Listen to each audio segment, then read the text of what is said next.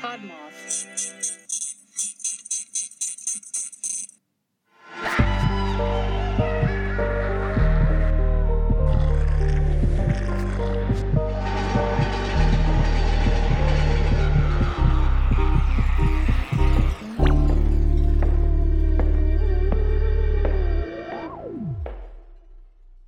Welcome to Paranerds. I'm Erica. Welcome. I'm Jessie. And it's Mer-May, y'all. Happy Mer-May, the end of Mer-May. Yeah. So we're not too late. We're technically still in the month. Hang in there with us. It's a very nice send-off to May. Yeah, we're sending it off into the hot, sweltering summer. Yes. Yeah. Go be a mermaid, jump in the water. Mermaids. Yeah. We're gonna get there. Mermaids. I don't know if you know that, but they freak me out. Yeah, I love giving or talking about topics that do freak you out, so that's why I'm really excited for Deep Dive this week. Thank you. You're welcome. It's like my life's joy is freaking you out. Well, before we get into that, I just want to say one thing. Well, a couple things. First, if you are listening to this on the Saturday it comes out and you live in North Carolina, head over to Carolina Fear Fest in Raleigh and see us.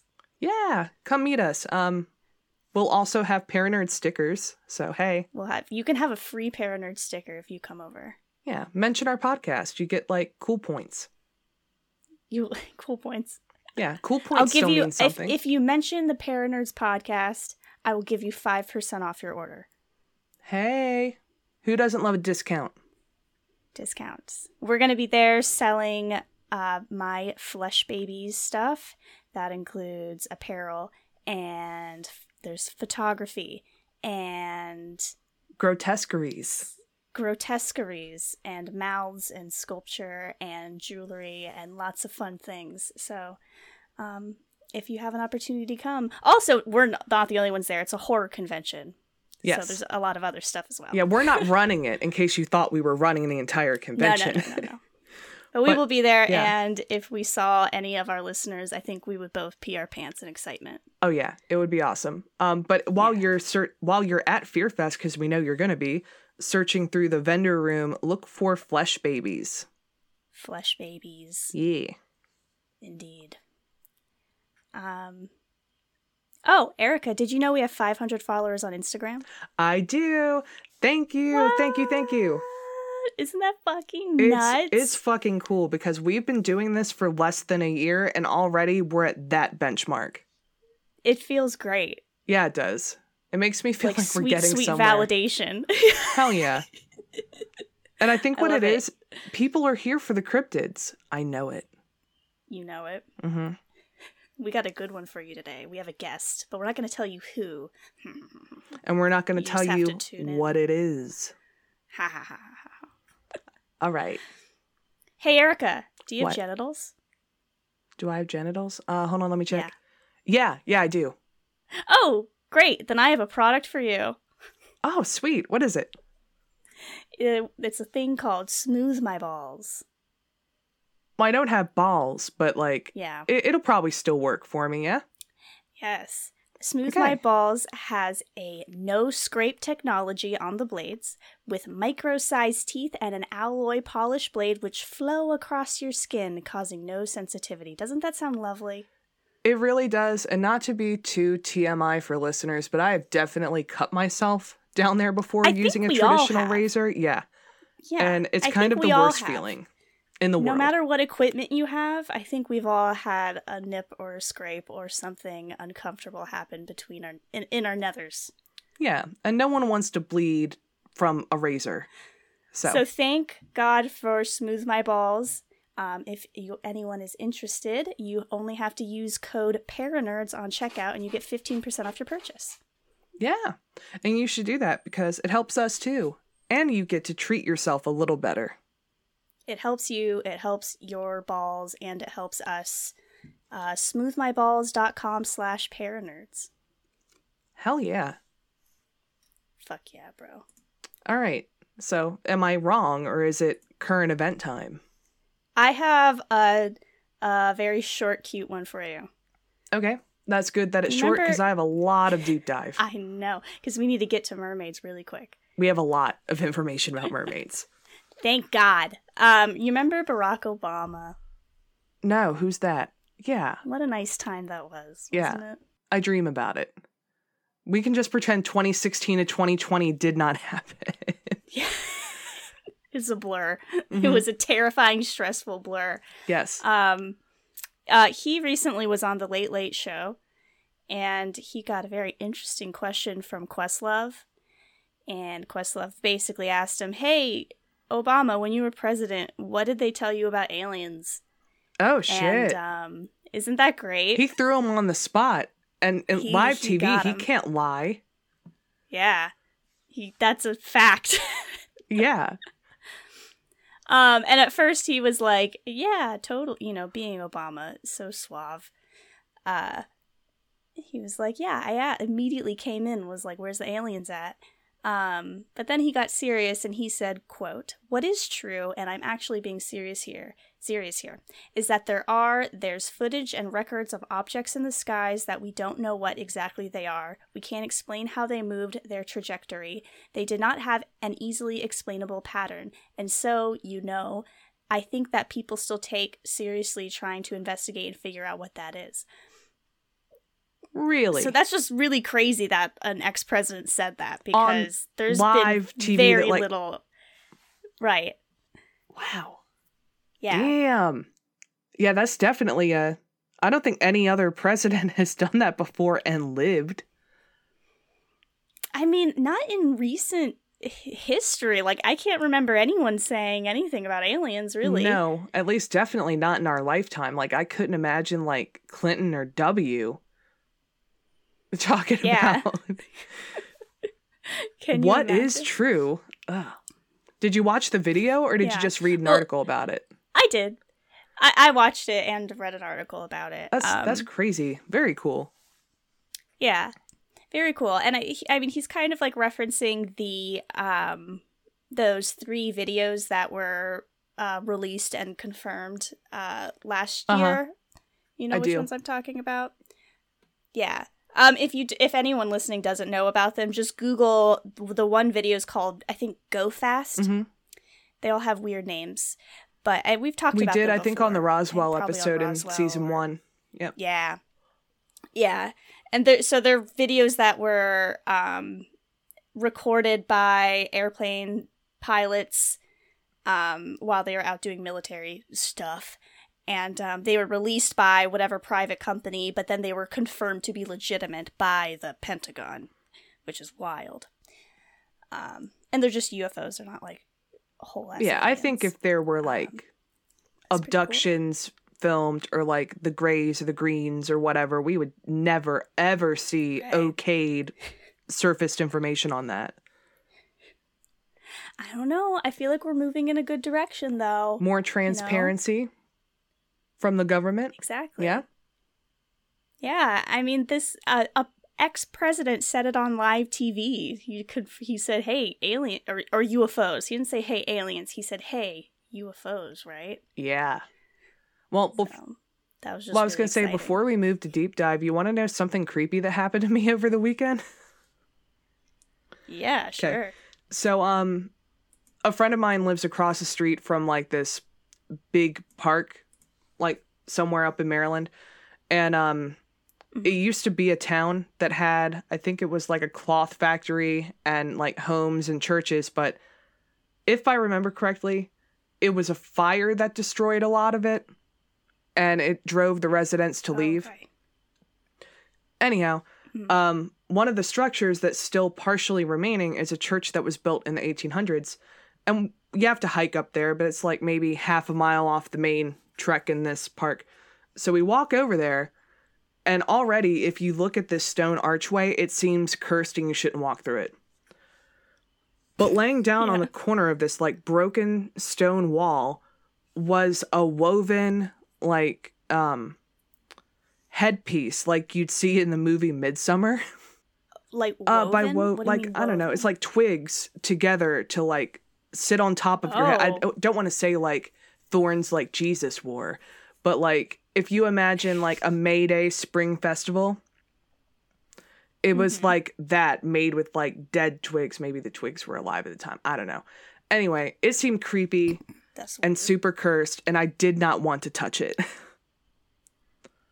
should have put it on your head. I thought about it, but life's pretty good right now, and I don't want to mess it up. But yeah, just the way it was sitting near this like abandoned structure, like off the beaten path in the woods, like, no thank you. Yeah. Like, I expected to see a pile of bones laying next to it. That's how unsettling it was.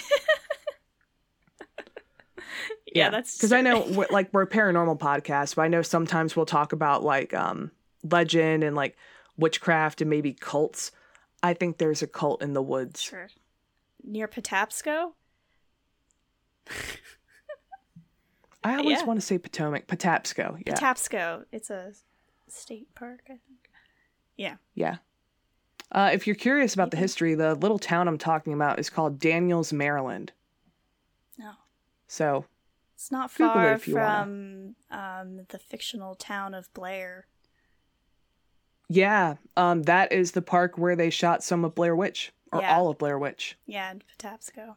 Or not in Patapsco, or was it not a state park then? I thought it was in the area, though. Yeah. I mean, and if it is in that park, I believe it, because there is, like, a river that you can cross. Yeah. Yeah. So, creepy. Just hanging out in Blair Witch country over the weekend. And finding creepy twig-woven headdresses. Yep. Yeah, maybe the Blair Witch left it. She might have. I've been doing the Hunt-A-Killer, the Blair Witch one. Oh, did you finally? Yeah, I got it for Christmas. Yeah, how was it? I haven't finished it. I have one more, and I think I get it like next week, and I'm very excited because it's fucking insane, and I love Hunt-A-Killer. Those who don't know, it's like a subscription service, and they send you clues to like a mystery every month. And you have to, like, go through all, like, the notes and, like, the, like, weird stuff and, like, try to decipher riddles. And it's like an escape room subscription. I've been wanting to do it so bad, but I wasn't sure if it was good enough to commit to. They're pretty fun. Awesome. That's good to know. They're pretty freaking fun. Yeah, I see sometimes they'll sell the boxes at Target now. Oh, for real? Yeah. Wow. Because I almost got you the Blair Witch one, I think. Yeah. Yeah. Well, don't, because I already. Well, I know. Like, it's funny. I almost got it for you for Christmas. Then Danny got it for you for Christmas. I'm like, wow, great minds. Yep. Glad I didn't do that. All right. Yeah. Are we ready for Mermay?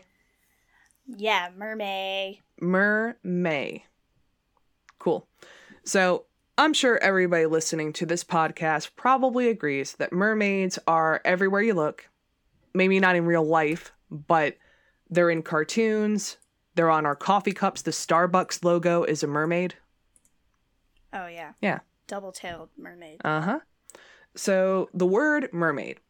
Mare comes from mare. Sea. But M-E-R-E. It's an old English word for sea, exactly.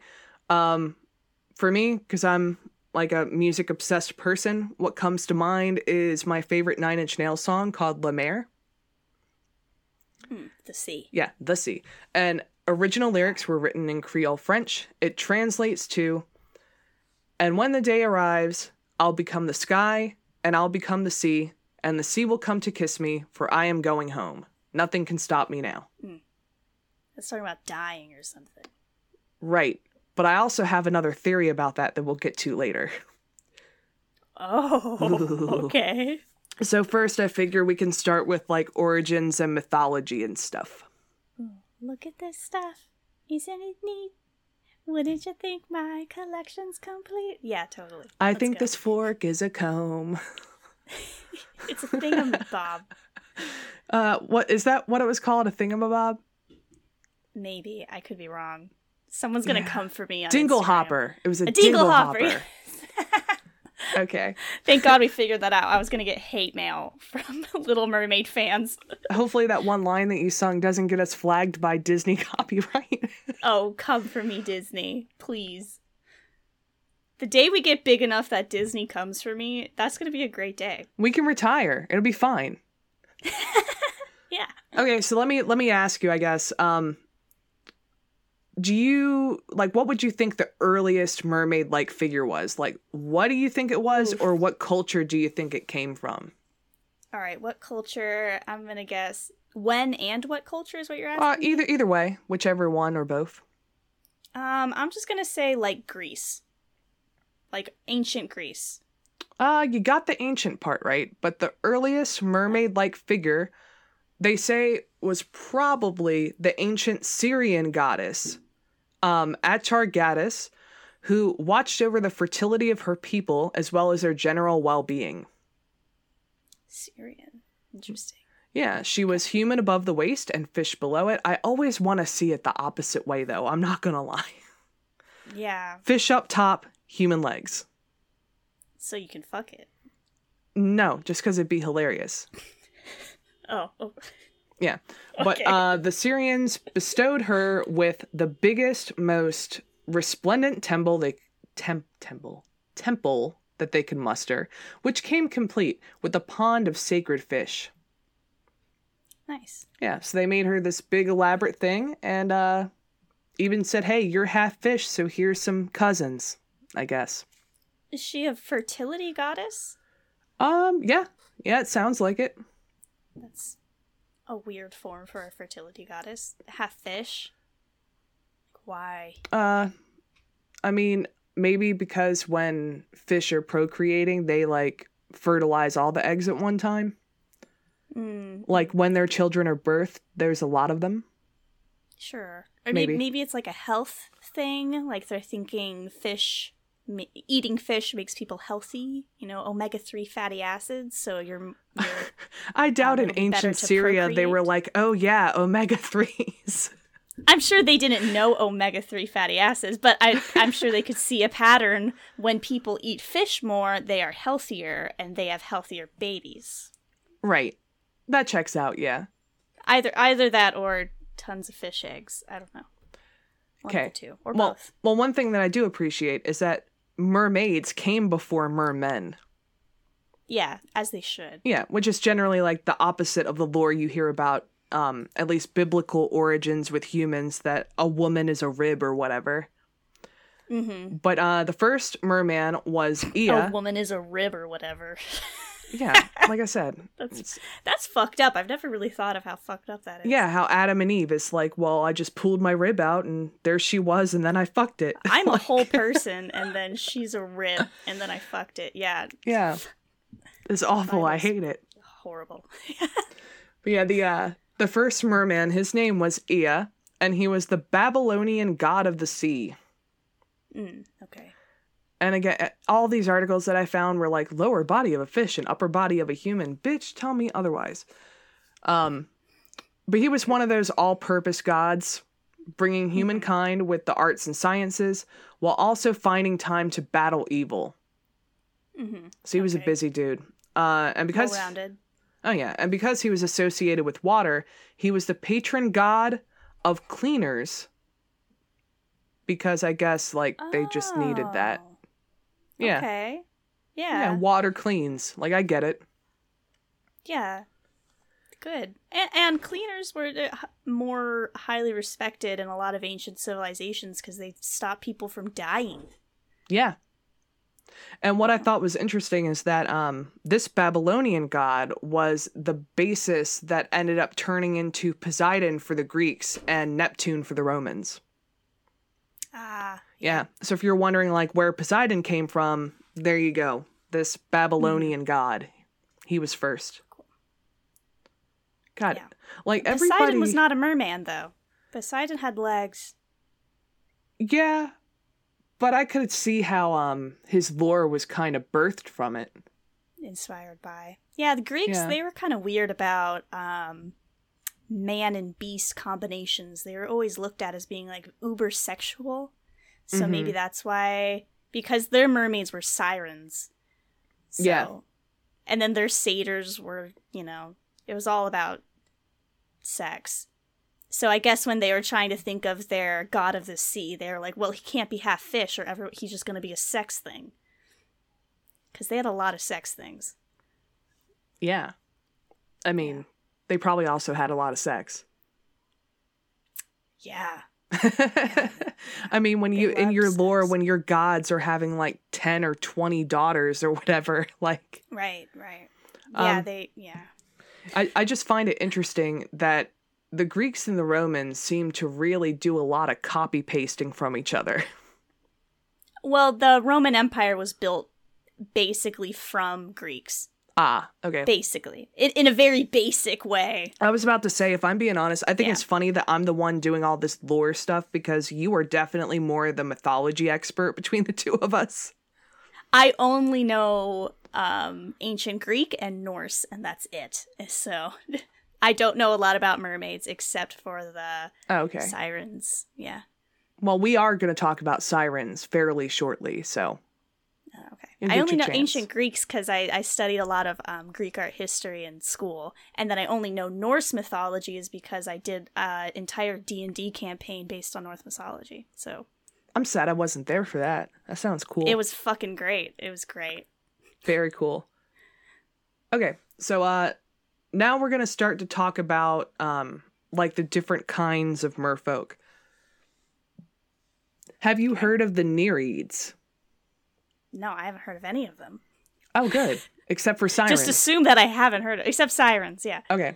Well, Nereids, the great Roman naturalist Pliny the Elder, and I feel like he belongs in Lord of the Rings somewhere. Pliny the Elder. Mm-hmm. His natural history would serve as scientific gospel for centuries to follow. He wrote about the Nereids.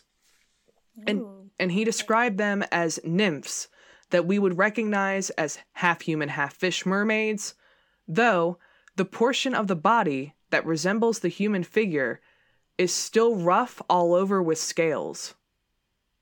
Oh, weird. Yeah, so like imagine your typical Ariel or whatever. That makes sense to me.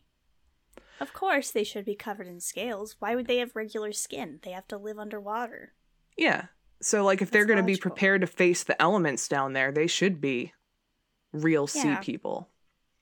They can have hands, they're just covered with scales. Yeah, like having hands, that could be an evolutionary advantage underwater as well as on land. But human skin does not do great staying underwater for long periods of time. Very pruny. Exactly. That makes so much sense. Which I didn't realize for a long time that the reason that our hands get pruny underwater is to make things more grippable. Yeah, wild. Mm-hmm. I don't know how well it works, but anyway. Let's test it out. Yeah, we could. But there were 50 Nereids in total, daughters of Nereus and Doris. They helped sailors on their voyages when they faced fierce storms. One of the Nereids was Thetis, who was the mother of Achilles. Oh. Yeah. He was considered to be a gentle and trustworthy god who never lied.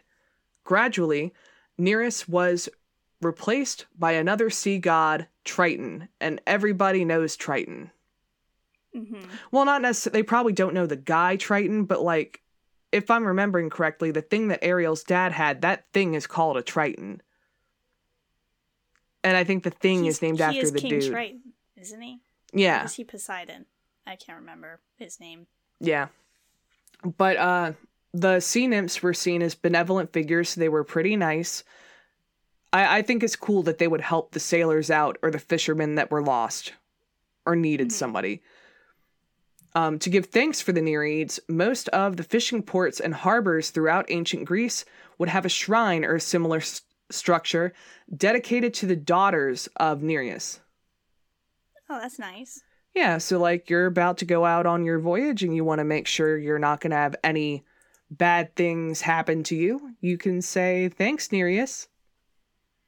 Yeah. And you're kind for being good cryptids. Am I allowed to call them cryptids? I guess. Yeah. Yeah, they're cryptids. Call them cryptids. Yeah. The primary role of the Nereids was to act as attendants to Poseidon, and so they were commonly seen hanging out with him. While associated with the Mediterranean, they were thought to be specifically concentrated with the Aegean Sea, for this is where their father Nereus had his palace. Yeah, it totally sounds like it's based off Triton then. Yeah.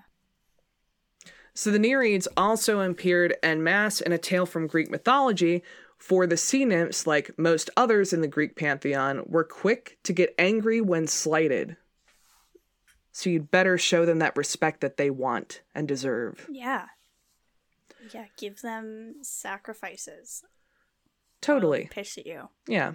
I mean, I'm not saying, like, you know, spill blood, but... Or maybe I am. No. Sacrifices can be anything. A libation. Pour out some wine for your mermaid homies. Yeah, you can share half a jug of wine to make sure that your ship doesn't crash into the rocks. I'd love to. Yeah. I'd love to do that. But yeah, just proving how myths tend to intersect between cultures and all that. This is something that overlaps with the story of Perseus. For at this time, the king of Ethiopia was Cepheus. Cepheus married Cassiopeia, but Queen Cassiopeia recognized her own beauty and loudly proclaimed it, even going as far as saying that she was more beautiful than any Nereid. So they were pissed. How dare you say you're more beautiful than we are? You know, women. Right. So what do you think the Nereids did about it? Killed her? Well, they complained to Poseidon. Oh. And then Poseidon dispatched the sea monster, hopefully I'm not butchering this one, Cetes, but he was a sea monster to ravage them because they were talking shit. Oh. Yeah. To the mermaids? To the Cepheus and Cassiopeia. Oh, to them. Oh, yeah. Nice. So the mermaids were like, hey, Poseidon, we think this is messed up. And then he's like, okay, I think you're right about that. We should punish them. And he sends this sea monster to... What is the sea monster like? I should look it up. Or I can tell you to look it up while I go on. Spell it Cetes.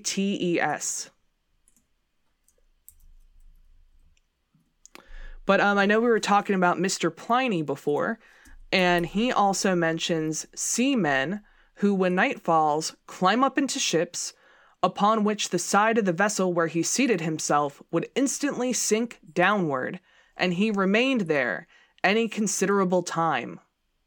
Would even go underwater. Yeah. So it sounds like he also wrote about these folks that would sink ships. Cetes, also known as Cetus. Cetus. He's like a serpent with he's a serpent, but he has 2 front legs. Oh, okay. Is he terrifying? That's cool. I mean, I wouldn't want to see him in the water.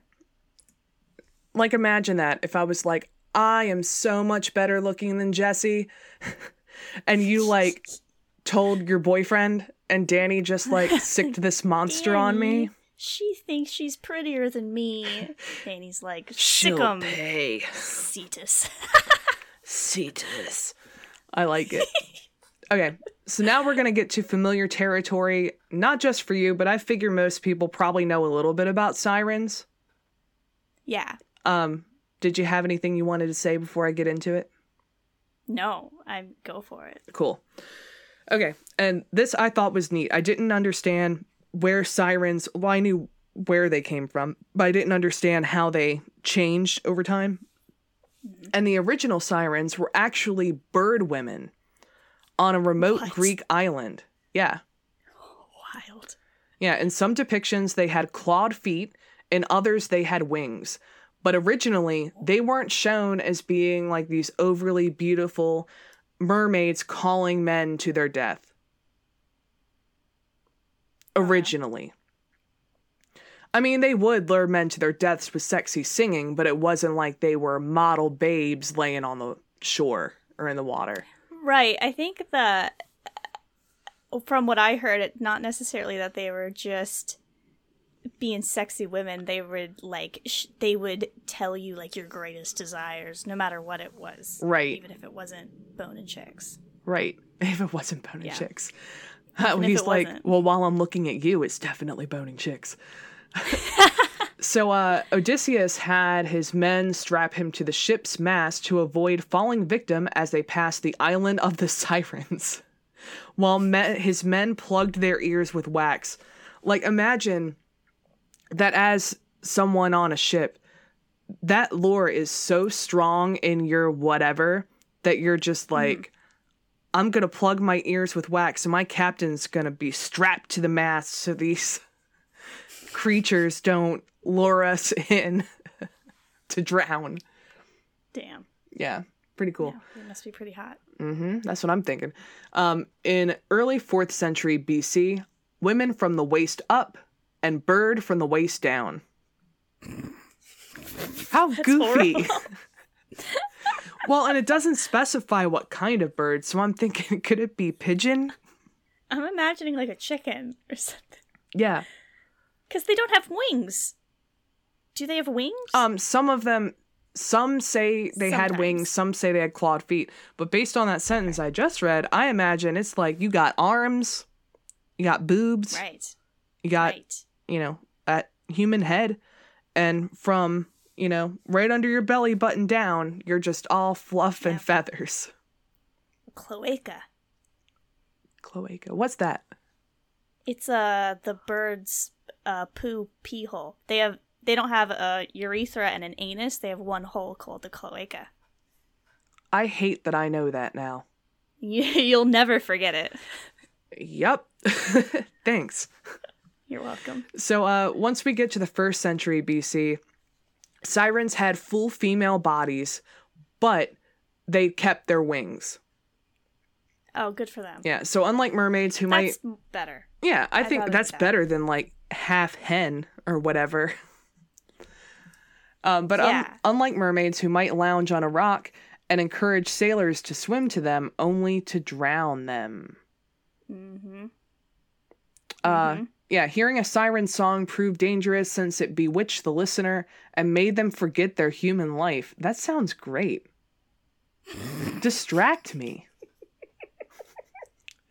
If the listener was steering a ship, he might forget what he was doing, though. Yeah, I guess that would suck.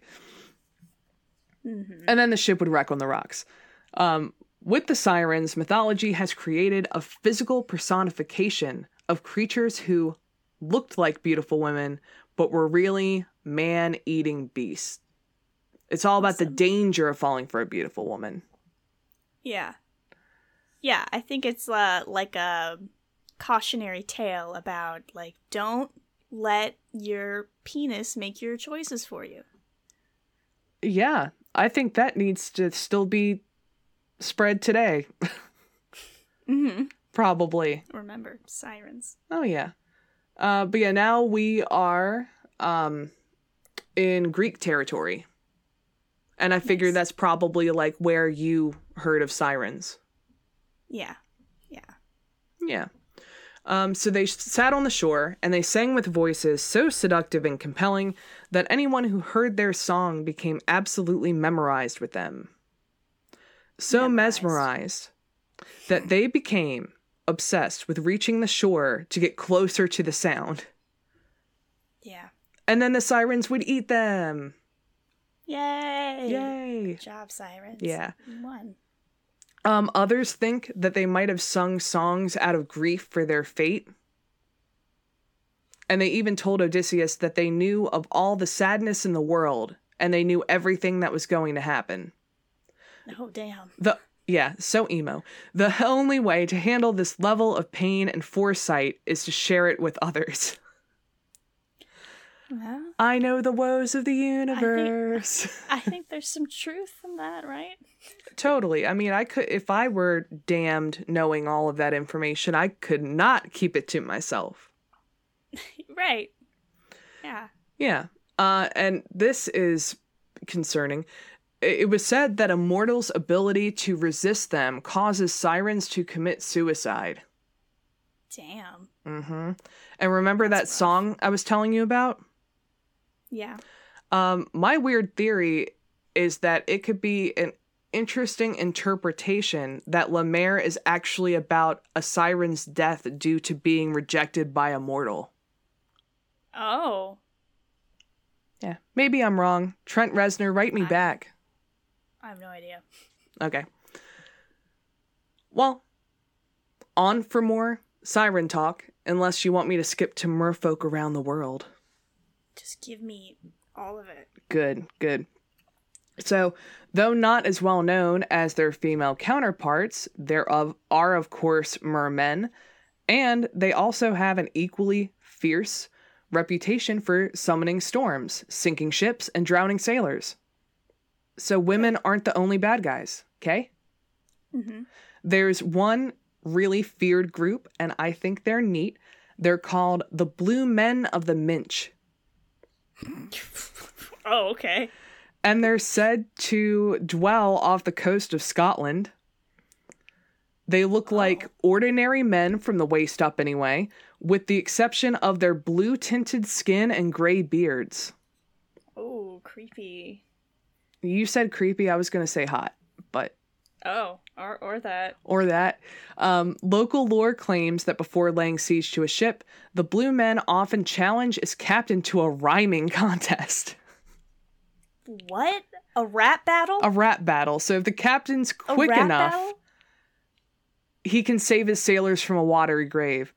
Imagine that. Merman comes up here and he's like, I challenge you to a rap battle. Yep. That's awesome. Yep, you're a ship captain, and it's like, I'm just imagining like that bit on 8 Mile where it's like, Mom Spaghetti, is that going to save you? Yep. Might. Yeah. Who knew? Yep. So mermaids entered European mythology with conflicting personalities.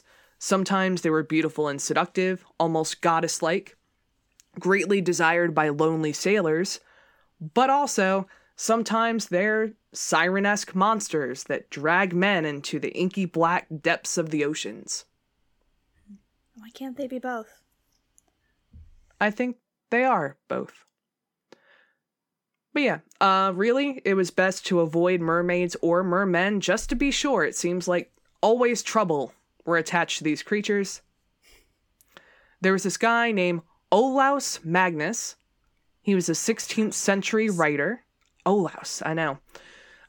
He was a writer and cartographer whose seminal map, Carta Marina, obsessively cataloged the many monsters of the seas around Scandinavia, noting that fishermen maintain that if you reel in a mermaid or merman and don't presently let them go, such a cruel tempest will arise, and such a horrid lamenting of that sort of men comes with it, and other monsters join with them. You would think the sky should fall.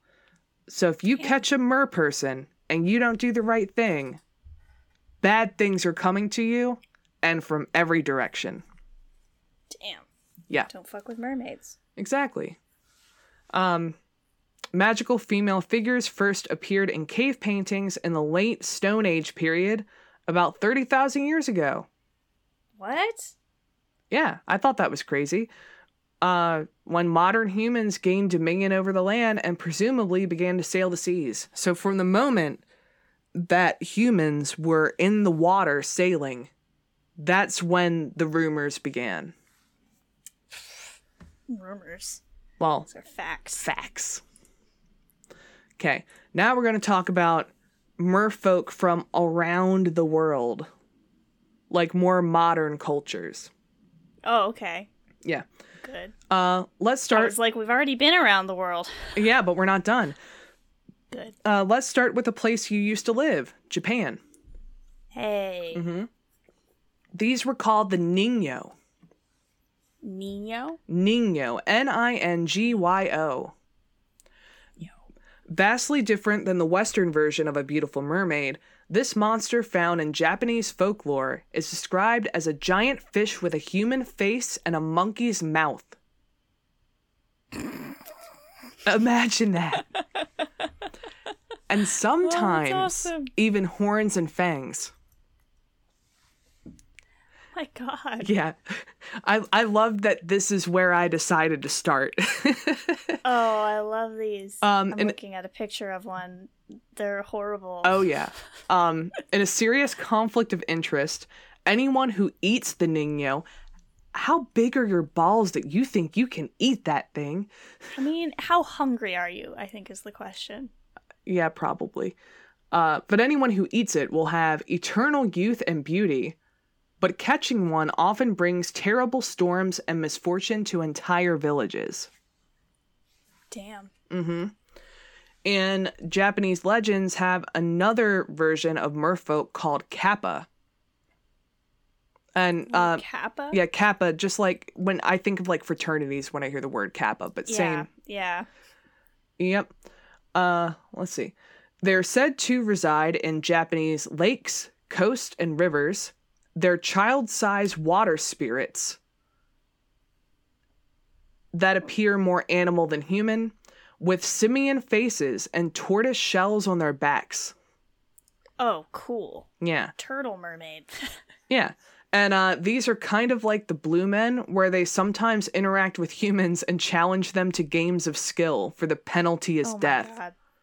So imagine this like turtle person being like, rap battle. What other games does he play? Checkers? I was thinking checkers, chess, battleship. What you got? And then if you lose, they kill you? Yeah. And this makes these things particularly nasty. Kappa are said to have an appetite for children and those that are foolish enough to swim alone. So don't swim alone and don't be a child. Don't be a child. That's great advice. But for some reason, it is noted that they really prize fresh cucumbers. Oh, okay. Go swim alone, but bring some fresh cucumbers. Yeah, they just want a snack, just like the rest of us. Yeah. Throw some cucumbers at them. Yeah. Now, back to Scotland. Let's talk about selkies. Have you heard about selkies? Yeah. What do you know about them? Mermaids? I thought they were just mermaids. Am I wrong? Ish. Okay. Well, they're gentle creatures who live their lives as seals while in the water. And they shed their skin to become human when they're on land. But the reason that they're generally equated with mermaids, in Gaelic stories, they're sometimes associated with the Maid of the Sea. Ah, I see. Yeah, but Selkie legends usually end in tragedy. The folktales almost inevitably feature a Selkie sealskin getting stolen, and the Selkie getting married and having children with a human, only to later find its old sealskin and get called back into the sea. And that should ring a bell for you. Is that a movie? Well, Little Mermaid. I feel like they took some pieces from that. Did they? Well, yeah, because like when I know it was a spell that got her there, but like she lost her tail and she was human walking on land to try to get Prince Eric, remember? Mm-hmm. Yeah. I haven't seen that movie in a long time. I don't remember what happened. Okay. I was obsessed as a child. I know the songs, though. Yeah, that sounds legit. Next, we're going to move to West/Central/Southern Africa. Oh, cool. This one's called the Mamiwata. Mamiwata. Also known as the water spirit. Mamiwata is sometimes described as a mermaid, sometimes as a snake charmer, and occasionally as a combination of both. Oh, interesting. How cool, yeah. She's found in a lot of African folk stories. The legend of the Mamiwata made its way to the Americas, unfortunately, during the Atlantic slave trade. So it did make its way over here through that. Although she can sometimes take human form, she's never fully human. She's closely associated with healing, fertility, and sex. Good for her. Yeah. Okay, let's pop over to Brazil for a minute. This one's called Ayara. The idea of mermaids in Brazil comes from the tale of Ayara, the Lady of the Waters. Ayara was originally known as a water snake, but through folklore has become an immortal woman with green eyes and brown skin who is known to lure sailors to her underwater palace where they became her lovers. Oh, fun. Yeah, that's what I thought. Like, I'm like, okay, to their death, but no. She's like... No, to party. Yeah, she needs some human lovin'. And... That's fun. I wonder, are they kept there against their will? Not sure about that, but I can tell you that she's generally blamed for a lot of accidents in the Amazon. So when men disappear, they're like, oh, it was definitely Ayara. Yeah, not the other millions of horrible creatures that live in the friggin' Amazon. Yeah, the like in Brazil. I've watched enough river monsters to know. Yeah, and even outside of the water, in Brazil, they have those giant, like, jumping spiders that like to hide underneath cool bed sheets. Oh my god, shut up. No, I'm serious. Disgusting. They're like almost tortoise-sized. It's ridiculous. Oh, I want to vomit. Yeah, I'd be more scared of that than I would be this mermaid that wants to screw me. Like, that's fine. Yeah. I mean, it does make sense that, like, the culture would develop an immortal sea creature woman who steals men, because, I mean, I'm sure it would just happen all the time that their men would go out fishing and some wouldn't come back because there were so many things in the water that could kill you in the Amazon. Oh yeah. No, it's like it's the Amazon and like Australia are like the two places I would be terrified to go just because of animals. Yeah. Yeah. Yeah. Okay, so speaking of Australia's neighbor, let's go down to New Zealand. Yay. Yeah, this one is called the Maracaiho. Ooh, Maracaiho. Is this Aborigine? Maori. Yeah. So yeah, most tales of mermaids are passed down through spoken tales and pictures, and through this folklore, they're also seen in carvings. A little more intense than a mermaid, though. The Maracaiho, see, I'm so bad with other languages. I need to get on top of it.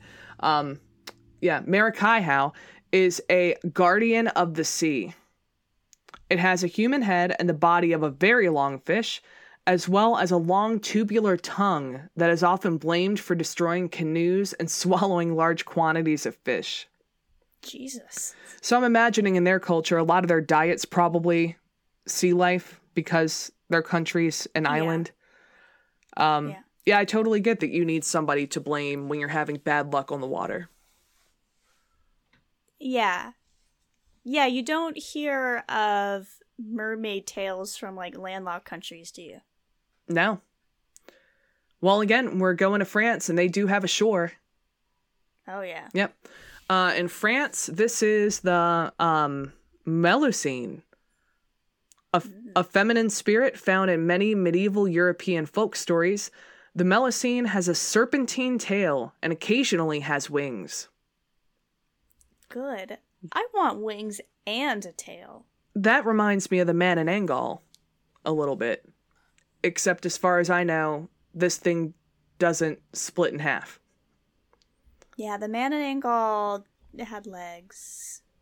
She just split her body in half and flew on her torso. I guess she did have legs. I don't know why I was imagining she also had a tail. What a badass, though. Oh, yeah. But in France, Germany, Luxembourg, and Albania, they all have varying tales of this same mer creature, but the general legend describes her as a willful maiden who attempts revenge on her father on behalf of her mother, only to be punished by her mother with a serpent's tail. What? Yeah, so to me it sounds like she intervened because her dad, I'm assuming, was probably abusive or something of that nature. And her mom was like, you shouldn't be doing something about that. And punished her. So then her mom beat her. Yeah. Melusine is especially connected with France as the royal French house of Lusignan claimed to be descendants of her. So I guess she's related to some royals. Oh. Images of the sea fairy can be seen all over the world, like that Starbucks cup. So that's her? That mermaid is based on her. Yeah. Oh. Yep. So she sounds pretty strong, even though she's been through a lot. Yeah. That's sad. Her story is sad. Yeah. Okay, so over to Ireland, we have the Merrow. Female Merrows with their long green hair are similar to sirens, actually. Oh. Yeah. But male Merrows are considered hideous and frightening. More fish than man. Oh, no. And they're mean. They're so mean that Merrow women were said to say, like, whatever, dude, I'm going to go get with this human man because he's better looking and he's nicer than you. Damn. Yeah. What is happening? I don't know, but I think it's awesome. Their offspring might have scales and webbing between their fingers. So I guess if they were to breed with a human. And the human? Yeah. Yeah. Merrows frequently become tired of the land and try to find a way to return to the sea with or without their human family. Mm-hmm. Kind of like the Selkies. Yeah. Okay, so we got 2 more countries and then we're going to jump into Disneyland. Oh. All right, so Russia. This is called the Rusalka, often translated as mermaid, because these water nymphs were originally considered benevolent because they came out of the water in the spring to water crops. That's nice. Oh, nice. Yeah. Thanks. But there is a darker side to it. Rusalka are thought to be the spirits of girls who died violently. And because of that, they frequently lure men and children to their own watery deaths. Why the children? Yeah, why the kids? That's just sad. Yeah. Maybe to make more? Possibly. But their translucent skin gives them a ghost-like appearance, and sometimes they use their long hair to trap and entangle their victims. Oh, gross. Right? That's pretty dark. The hair. That's one of the darker ones. Goodness. Yeah, that's really fucked up. Russia? Yeah. Yeah, now that makes me want to dive deeper into, like, Russian lore to see what the worst they have going on is. Yeah, I know nothing about Russian lore. That's going to be a future episode. Nothing. Yeah. Okay, so last one is Norway, where we're talking about Finnfolk. That's so cute. Finnfolk. Probably the least like what we think of as a mermaid. They're shapeshifters of the sea.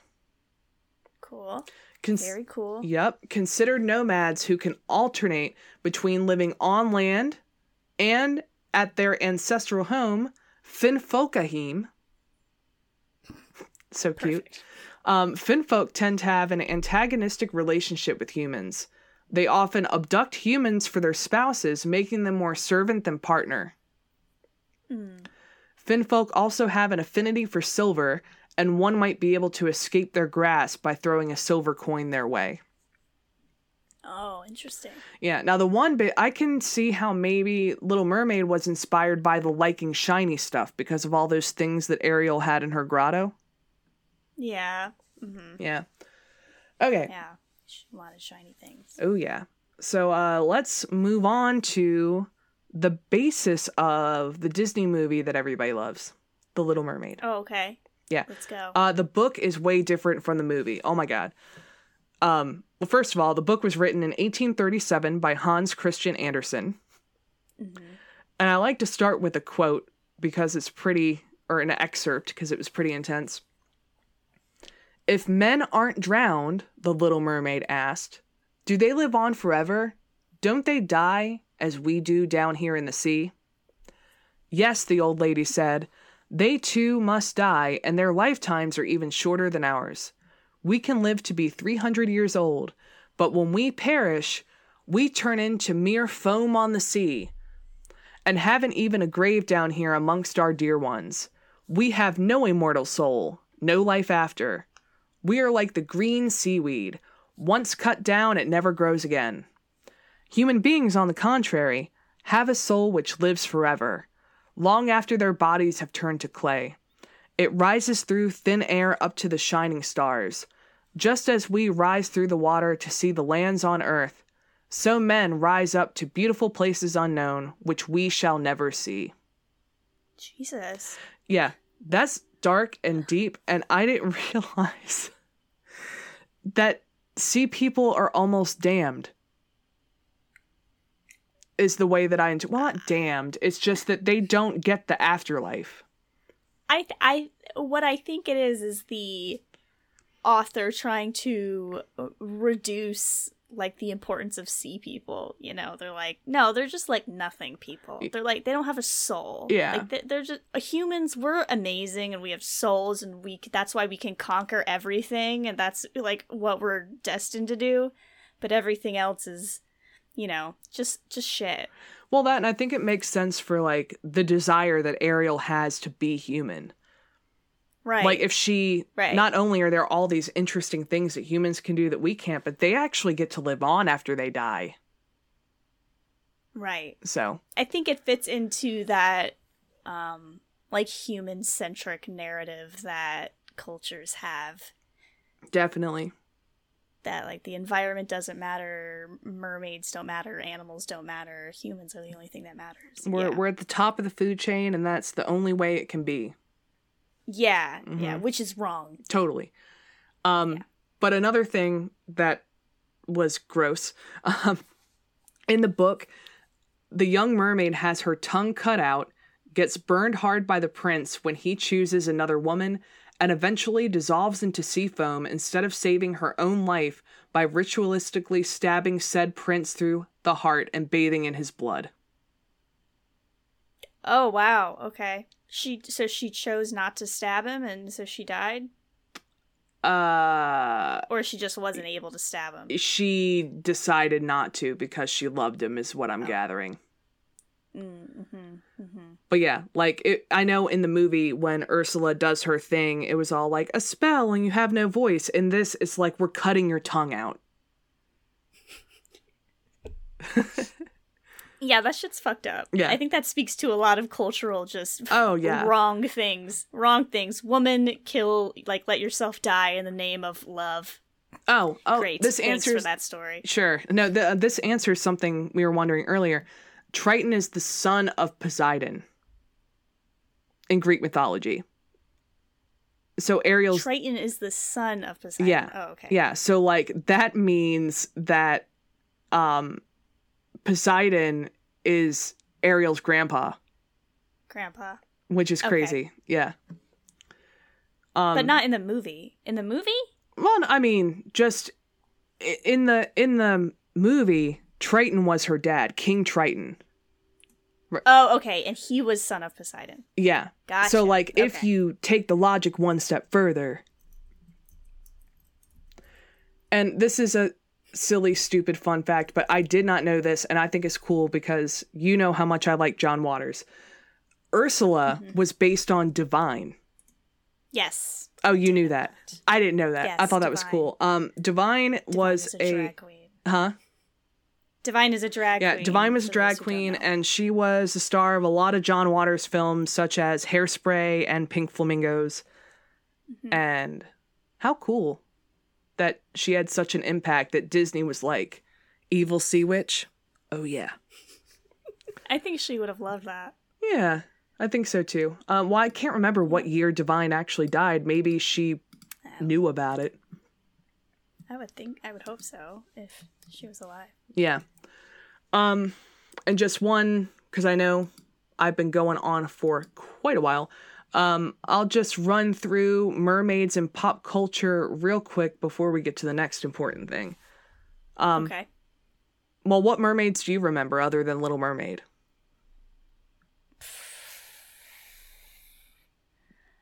I mean, there were mermaids in Disenchanted. Sure.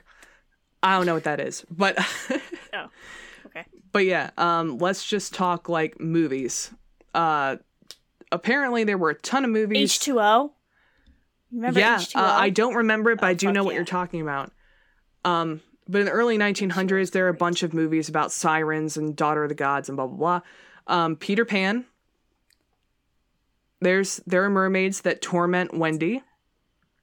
Okay. The 1965 film with Frankie Avalon called Beach Blanket Bingo. Oh, Splash, 1984. Big for mermaids. I don't remember that one. It was, me either. I'm too young for it. But, like, for, like, my husband's generation, that was, like, as big as Little Mermaid. Daryl Hannah, Tom Hanks were in it.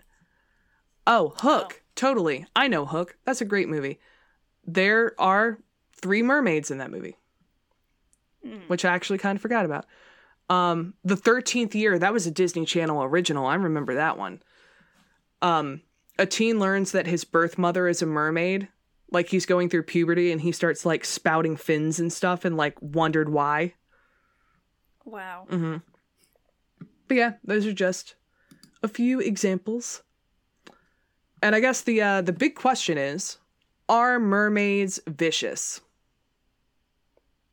Maybe? Sometimes. I mean, assuming they're real, as one does, I'm sure they're just like humans. Some are nice, some are not. Yeah. It's up for debate. In some legends, mermaids distract sailors to run ships aground on purpose. Yeah. In others, the mermaids attempt to save sailors but accidentally drown them. I guess it's not mean if you didn't do it on purpose. Yeah, well. Apparently, the mermaids either don't know or they forget that humans can't breathe underwater. Whoops. Yeah, it's an easy mistake to make. Totally. It's more likely that mermaids came to represent a fear of water. Yeah. Yeah, totally makes sense. In an era when the cause of storms wasn't understood, meteorologists weren't everywhere back then. Blaming mermaids could be an answer for that. Why do storms happen? Mermaids. Add to that any delirium that could be caused by ingesting seawater or spending long periods of time at sea without any shade. You could be hallucinating them. Yeah. Oh, that makes so much sense. Oh, yeah. Because what are these guys? They've been on a boat with like 30 other dudes for months, and they're going to hallucinate what? Hot chicks. And then what are they going to do? They're going to run into the ocean, and they're going to die. And then everyone's going to be like, oh my god, there was a hot lady out here who just like drew him in with her song. Because they didn't understand hysteria or heat exhaustion. Mm-mm. And they didn't have banana boats or anything back then. Right. Mm-hmm. Yeah, that makes sense. Cool. Then I'm going to give you some recent sightings. I know that's what you live for. That's what I want. Where are they at? Okay, well, I have one recent sighting.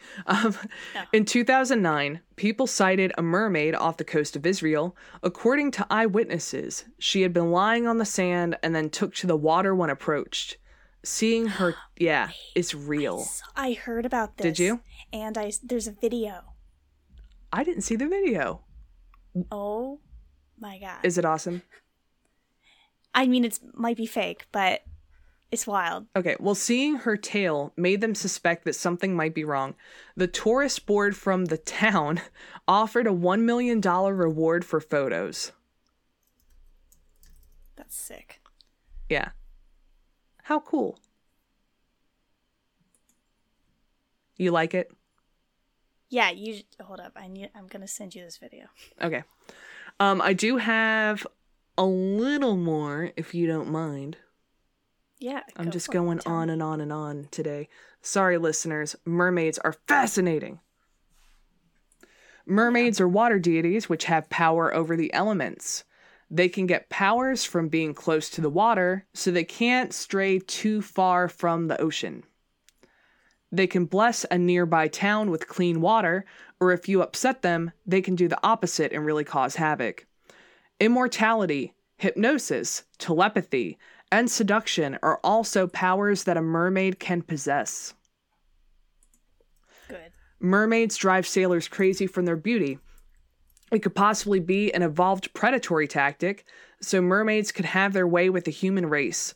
But mermaids are notorious for their breathtaking beauty. A kiss from a mermaid could be magical. It has the ability to give you gills so you can breathe underwater. It could also be the secret fountain of youth or provide you powers to heal people. Now, I'm just saying, I would kiss a mermaid for that. Yeah. I mean, I wouldn't need any of that to kiss a mermaid. Just to do it. If the mermaid says, hey, you want to kiss? Yeah. Some say that falling in love will cure them of their tails so they can have legs forever. Again, Little Mermaid stuff. That's very Little Mermaid. Oh, yeah. Other mermaids seek out a human to have children with. If you do by chance fall in love with a mermaid, your luck has changed forever. Mermaids are great companions and often provide lifelong luck and cater to their spouse's every wish. That sounds great. To have one? Yeah. Sounds like slavery. Well, they cater to my every wish. Like, why not? That'd be great. 'Cause free will is cool. Yeah, I guess. Damn it. Yeah, you got a point. So the ocean gemstone called aquamarine is supposedly mermaid tears when they part from a mermaid's face. Aww. Those stones are known to have magical powers if one possesses them. To those who get their hands on this mermaid tear, it's known to have protective and healing powers associated with it. The male members of the underwater race of merfolk, called mermen, yeah, we know what mermen are, thank you. They're supposedly more shy and secretive than their female counterparts. Nearly all mermaid stories suggest that mermen never came to the surface of the ocean, whereas the females have been way more active and bold in their appearances on the surface. It's because the mermen are really ugly. Oh, well, another theory was that they just like their underwater kingdom and are satisfied. Or they're just ugly. Aren't? I think they're just ugly. Now, I do need to throw at you scientific explanations. I hate it. Do you? Well, let me ask, No. like, if I were to tell you, okay, a scientist thinks they know, like, what's been happening with mermaids, how would you explain that in a rational way? How would I explain it? Yeah. I mean, I think you said it already. It's a hallucination that stems from fear of the sea, which is a very real fear, because especially, I mean, historically, people die at sea constantly all the time. Sure. You know, it was like you sent out a boat of 50 guys, you only expected 30 to come back. It was like known. Sure. No, I got you. Yeah. However, some researchers are saying that sightings of human-sized ocean animals such as manatees and dugongs might have inspired merfolk. I mean, that'd be pretty scary. If you didn't know what a manatee was, yeah, you didn't know manatees existed, and you just saw one, you would be like, what? Before the Discovery Channel, before Animal Planet. That would be shocking. Yeah, like these animals have a flat mermaid-like tail and two flippers that resemble stubby arms. Yeah. Yeah, and a lot of... I would be disturbed. Yeah, and a lot of these sightings were from quite a distance, like when you're in a ship. And being mostly submerged in water, waves only cover parts of their bodies. Mm-hmm. Yeah, but when you... That checks out. Yeah, when you add in that factor of low light at sunset and the distances involved, positively identifying even a creature that you know what it is can be hard. Mm-hmm. Like if you're just seeing a head, an arm, or a tail, and you have to figure it out. Right. In 2012, an Animal Planet special called Mermaids, The Body Found. Yep. Oh, you watched it? That fucked me up. Okay. That fucked me up. Okay. Yeah, that renewed interest in mermaids for a lot of people.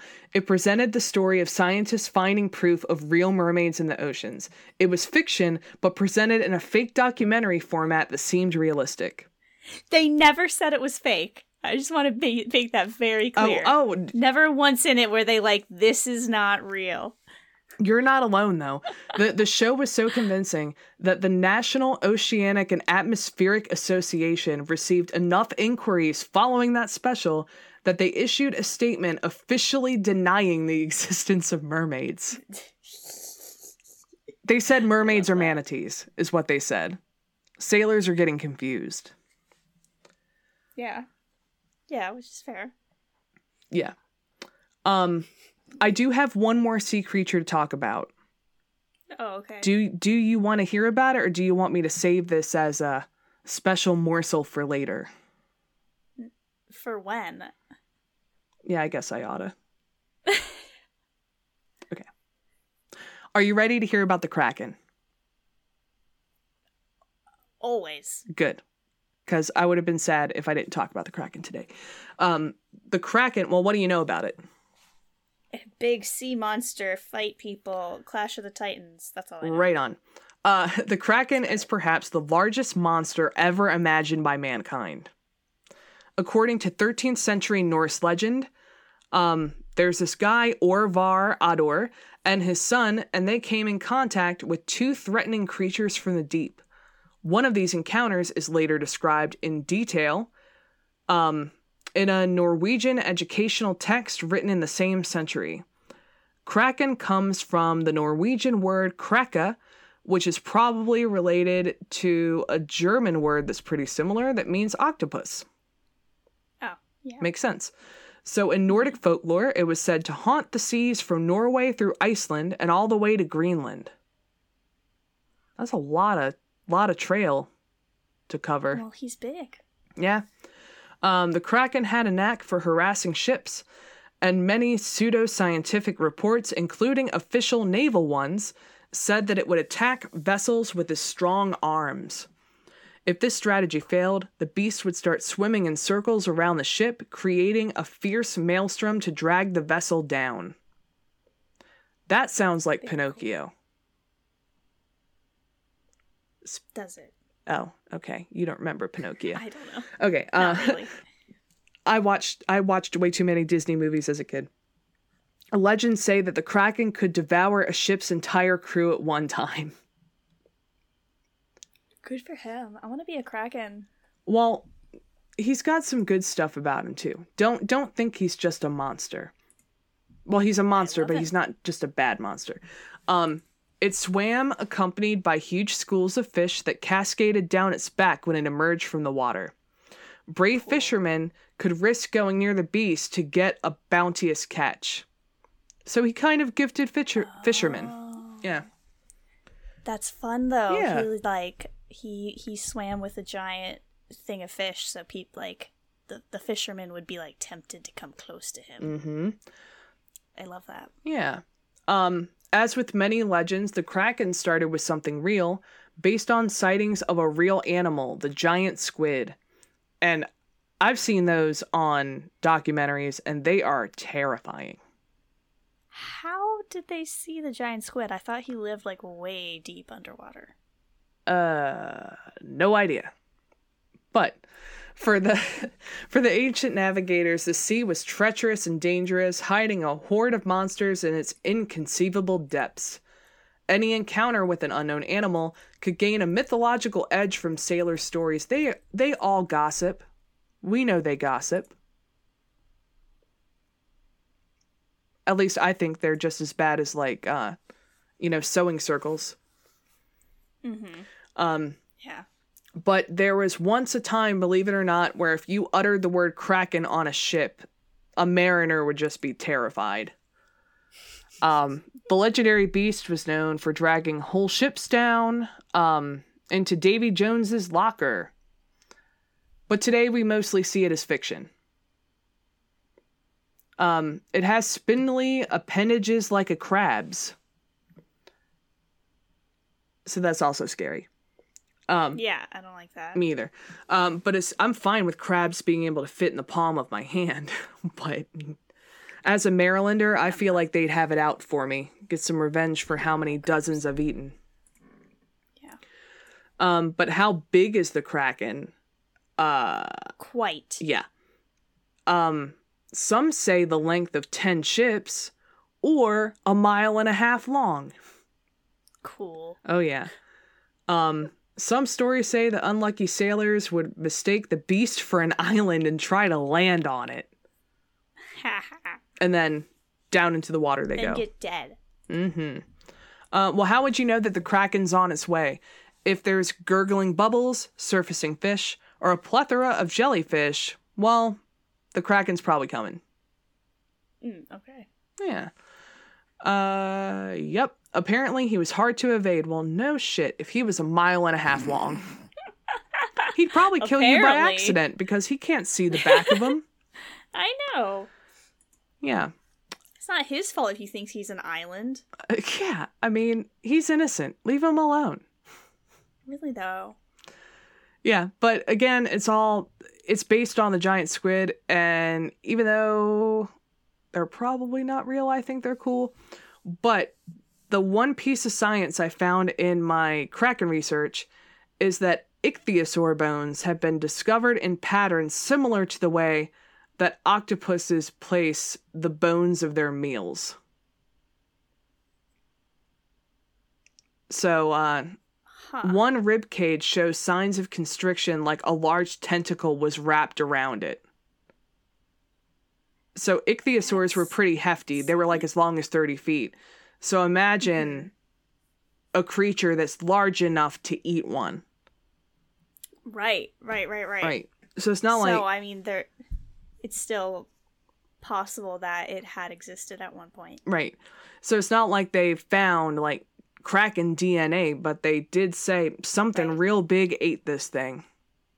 And constricted it. Mm-hmm. That's some intensity right there. I love that. I want to know what it is. Yeah. And last fact I have on the Kraken, or last, I guess, lore about the Kraken, is that because of its size, it can conjure a whirlpool when it goes back into the ocean, and that suction can drag your ship down to the bottom of the sea. See, again, not his fault. Not his fault, but still terrifying. He sounds like a cool guy. I want to be one of them. I want to be a Kraken. Well, that's a pretty lofty goal, but I support you anyway. I was going to be like, I'm going to pick which kind of mermaid I want to be, but I don't want to be a mermaid. I want to be a Kraken. I think that fits your personality 100%. Thank you. Honestly, I think I'd probably want to pick one of the really interesting ones from around the world. Mm-hmm. Let's go back a second. I think I'd want to be... What was the super weird one that we were talking? I want to be a Rusalka. The Russian one? The Russian one. I think it would be... That kills children? Oh, fuck. Yeah, maybe not. Okay, fine. I'll just be a siren. I don't want to be responsible for child death, but I thought that, like, using my hair as a weapon would have been really cool. That is pretty neat. That's a cool power to have. Yeah, I'll just be a siren. At least it's just, like, silly, horny men that I would be killing. Oh, you could be the shape-shifting one. Oh, yeah. The Maori. Oh, no, that was Norway. That was from the Finnfolk. Norway. The Finnfolk. Yes. Yeah, no, I like that because they oh, never mind. I was like, they were the ones that were really into getting their humans to be their lovers, but no, they abduct humans to make them servants. I don't know, I think I'll still be a siren. Morally, I can't hang with that. Huh? I mean, you eat people. Sirens eat people. I mean, I think that's better than, like, making them live as, like, my servant forever. The Finnfolk made people servants in, what was it, Finnfolkheim? Finnfolkheim. Finnfolkheim. Yep. Yeah. Yep. Finnfolkheim sounds like a nice place. I'm undecided. Yeah, undecided. But yeah, that was Mermaid for you. That's a little bit about a lot of kinds of sea folk. I think they're real. Do you? Yeah. I think there's some truth to it, but they're not what we imagine them to be. No, I think they are an intelligent race of humanoids who live underwater. Huh. Yeah. Do they walk among us sometimes? No, I don't think so. I don't think they're shapeshifters.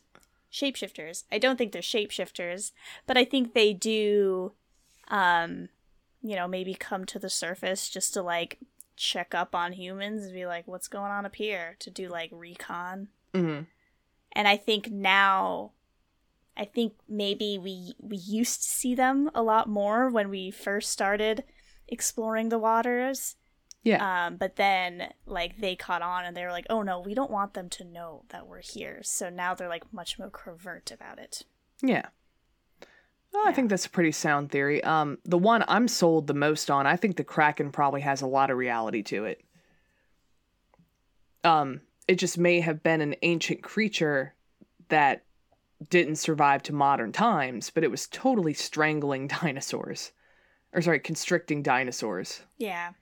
I guess it might be hard to prove because when they died, their bones probably sank to the bottom of the ocean. Do they have bones at all?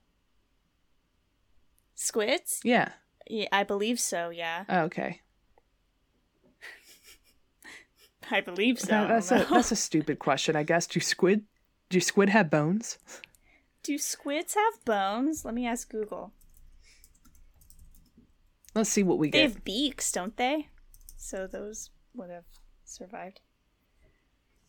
Something. They do have a small skeleton. Okay, so yeah, I think, maybe that does kind of... I still think they may have been real, because if it's been that long, the pressure of the water could have done something to those bones, maybe. Yeah, that's what I'm saying. They might just be at the bottom of the ocean. When you kind of describe what was the dinosaur? The ichthyosaur, I think.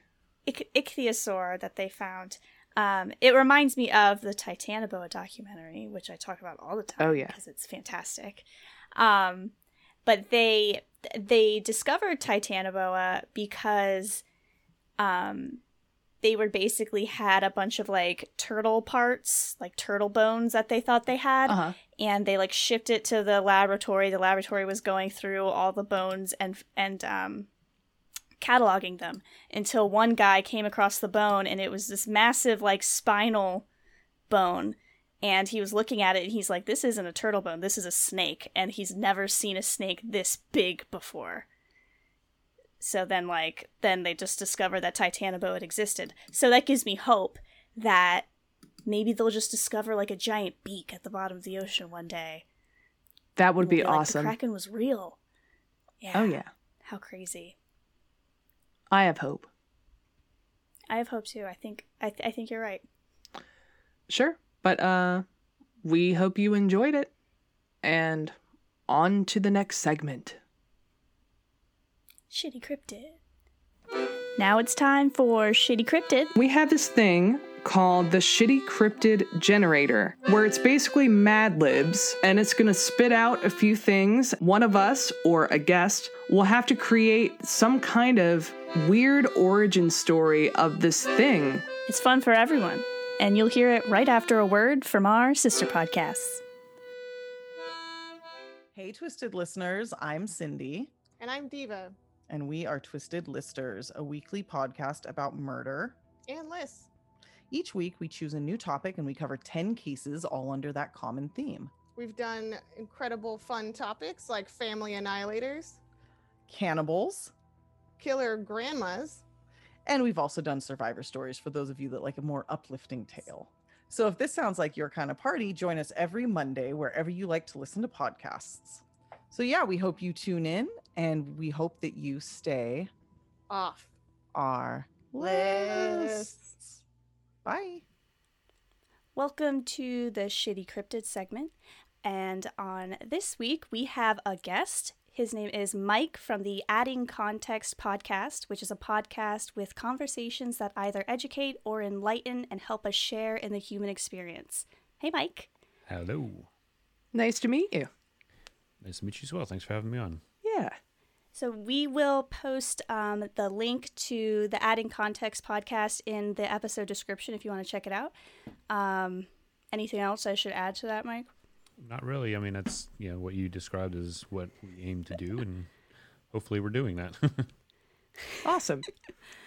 I believe so. I mean, sharing about the human experience is something I think both Erica and I are very passionate about. Definitely. We, like, overshare about our human experience a lot of times. Yeah, we have a secondary podcast called Clean Poops. And it's shit talk. Yeah, it's shit talk, but it's also a lot of like real life human experience stuff. Cathartic stuff. Yeah. Mm-hmm. Mm-hmm. I mean, if poop isn't part of the human experience, I don't know what is. Poop is just as sure as death is. Yes. Yeah. Indeed. Sometimes at the same time. Actually, most of the time, right? So I can attest to that. I've been an EMT for almost 30 years, so I've seen my fair share of deceased bodies and poop. Wow. Yeah, and that's life and death in a nutshell. Indeed. Cool. Well, I have a cryptid ready. What I want to know is, are you ready? I'm ready to go. Cool. Well, I would like you to tell us about the mystery evil Leopleurodon of the high school locker. Wow, that's a lot to unpack right there. Yeah. So the high school that I went to was actually built on an ancient Indian burial ground. And there was always rumors that a certain locker would possess the person who occupied that particular locker.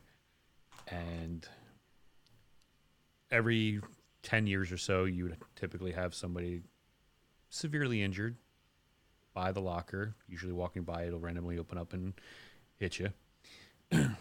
And there's been a number of times where priests have come in to try and exorcise the demon from within, and they are never successful. Spooky. Wow. And to this day, they still don't know what exactly possesses it. But on Halloween nights, there's an eerie red glow that emits from within. And that is your possessed locker. The priests are just rolling up in the high school, huh? On a daily basis. Wow. Wow. It must have been a day? Catholic school. No, it's a regular, we'll call it municipal, regional school kind of thing. Okay. But that's what makes the priest so, highlights the importance of the locker. Well, that and, there's only about 14 or 15 different churches in a 1.5 square mile radius. So they all take their turns. Yeah. Every other week they got to come by. Sometimes it's the Episcopal, sometimes it's the Baptist, sometimes it's the Catholic. They're on on-call rotation. The janitors. They're like, hey, Mike, hey, Jerry. Oh, you here to exercise the locker again? Yeah, it's Tuesday. Halls are flooded with holy water to no avail. Oh, my goodness.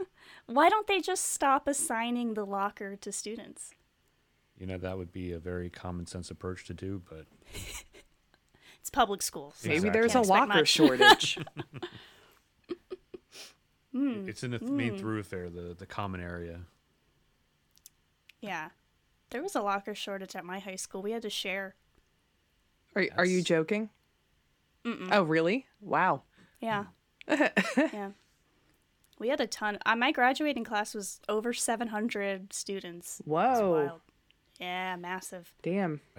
That's about twice what I had. Yeah, I think I had about 350, and I think I ranked about 345th. Hey, at least you had your own locker. Yeah. Yeah. That would be interesting if the possessed locker was assigned to two different students. So does the demon take turns? That's a good question. Is there only one demon? Or is it a portal to hell? And then you've got a multitude of demons. Infinite demons. Yes. Demons. I like the way this one morphed. That was cool. Yes. That's interesting. I don't want to go to that school, and God bless those priests. And why do they keep going if it just doesn't work? You think they would give up? That's not in their faith. Exactly. Yeah. They can't give up. It's they have to battle evil to the bitter end. Oh, okay. Okay. Yeah, I can't explain it. I wonder if like the principal or the guidance counselor ever had to send a letter home to the whole student body just to explain the situation. How would that go? Like, dear parents of our student body, we have a problem. But the priests are here and they are on top of it. Well, my question would be, how did they determine who gets stuck with that locker? Do they kind of just draw straws? Is it a random lottery? No, I think all the teachers can like put in a vote for like the shittiest student. And like the worst student is the one that gets stuck with it every time. Oh man, what if you had that all like 4 years you were there? You had the same locker. I was gonna say, you should probably think about a transfer. Do they put a rule in that you can only have it once? You can only be possessed once? I would hope so.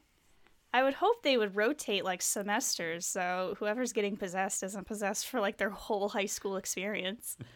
And maybe it's like you pick one student per grade level. And that's how they rotate. Yeah.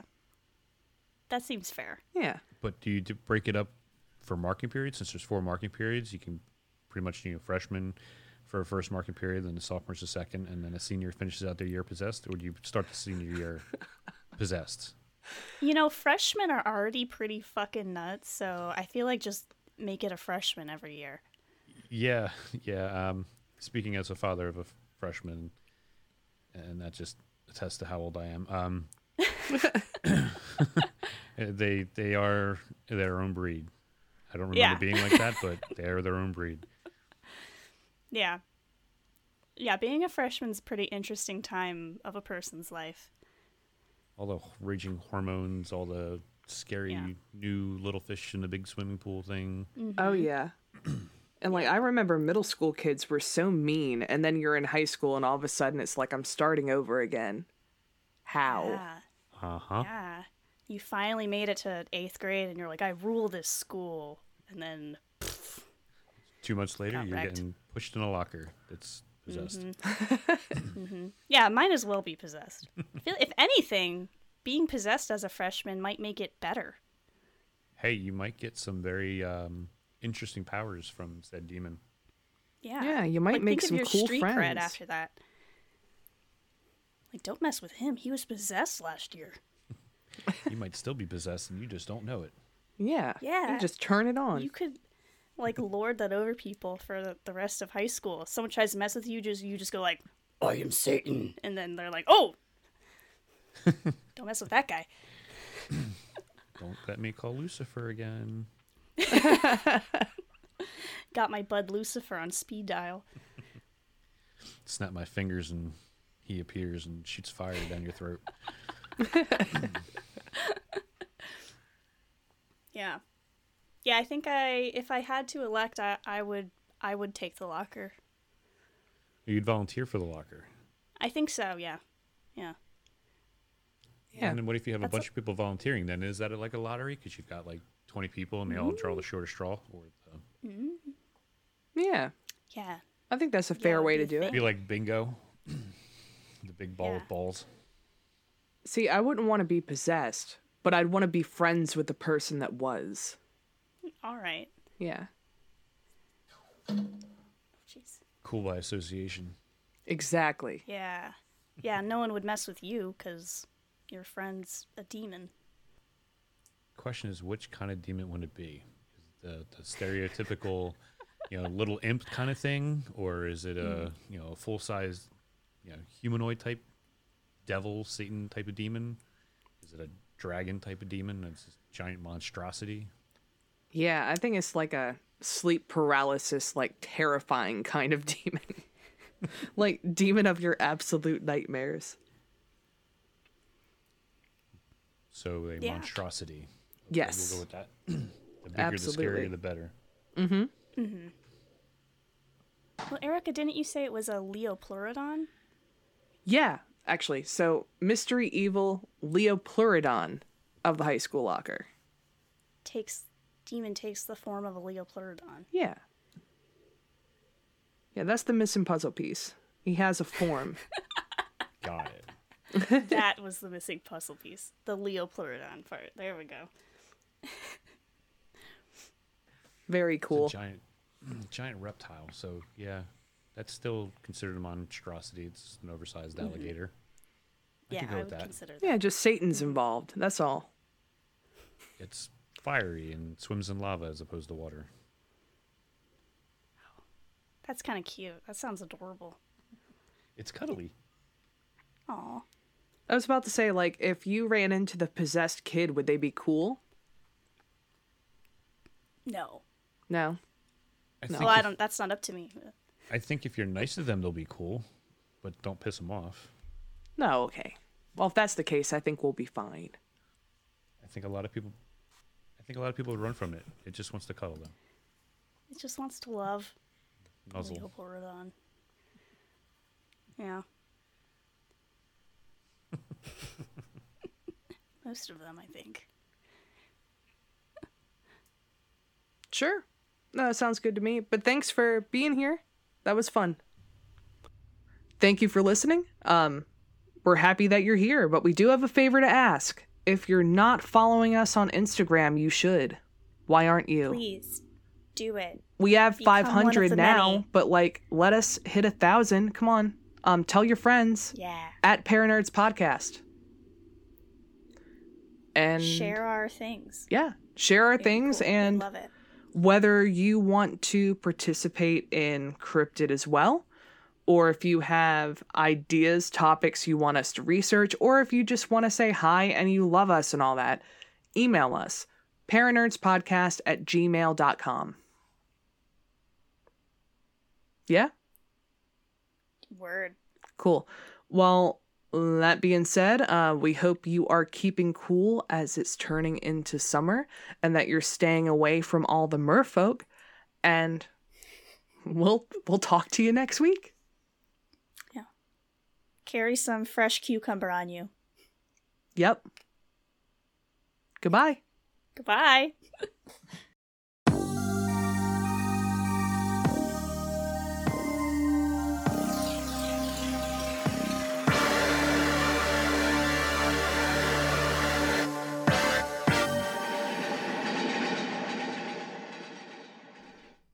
Paranerds has been brought to you by Podmoth.